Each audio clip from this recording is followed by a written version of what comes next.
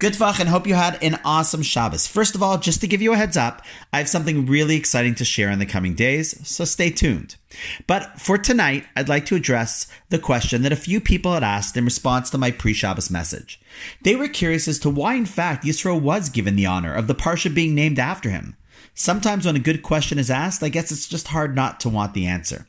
So while there are, of course, multiple answers, I will focus on one that I find to be particularly sweet and inspiring, and is actually learned from a 3-letter word in a comment made by Rashi, the classical biblical commentary that we've mentioned a few times. This week's Parsha starts as follows. Vayishma Yisro Kohen Midjan Chosen Moshe es kol asher asa Elokim leMoshe l'Yisrael amo. Yisro, the priest of Midjan, Moses' father-in-law, heard all that God had done for Moses and for Israel his people. And Rashi was curious. What exactly was it that Yisro heard? I mean, everyone was watching world news on CNN and following the miraculous exodus of the Jewish people. So what was it specifically that he heard that really tipped the scales for him?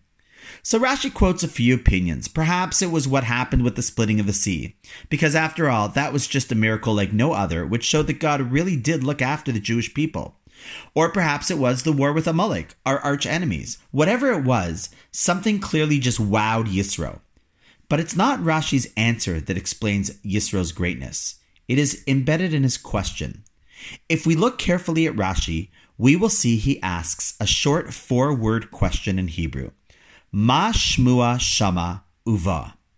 This does not simply mean what news did Yisro hear, but Rashi adds the word uva. What news did Yisro hear that made him come?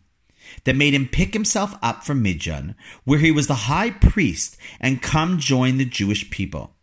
See, that little word is perhaps the key to Yisro's greatness and to anyone's greatness. We often hear or see things that are amazing, awe-inspiring, or that provide such overwhelming clarity.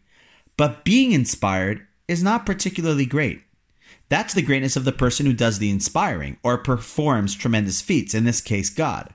What makes us great is acting on what we see or hear, picking up and doing something about it. Yisro watched the news, was amazed, and didn't just say, wow, that was great, then switch the channel and go on with his life as usual. He heard and then hubah. He got up and he did something about it.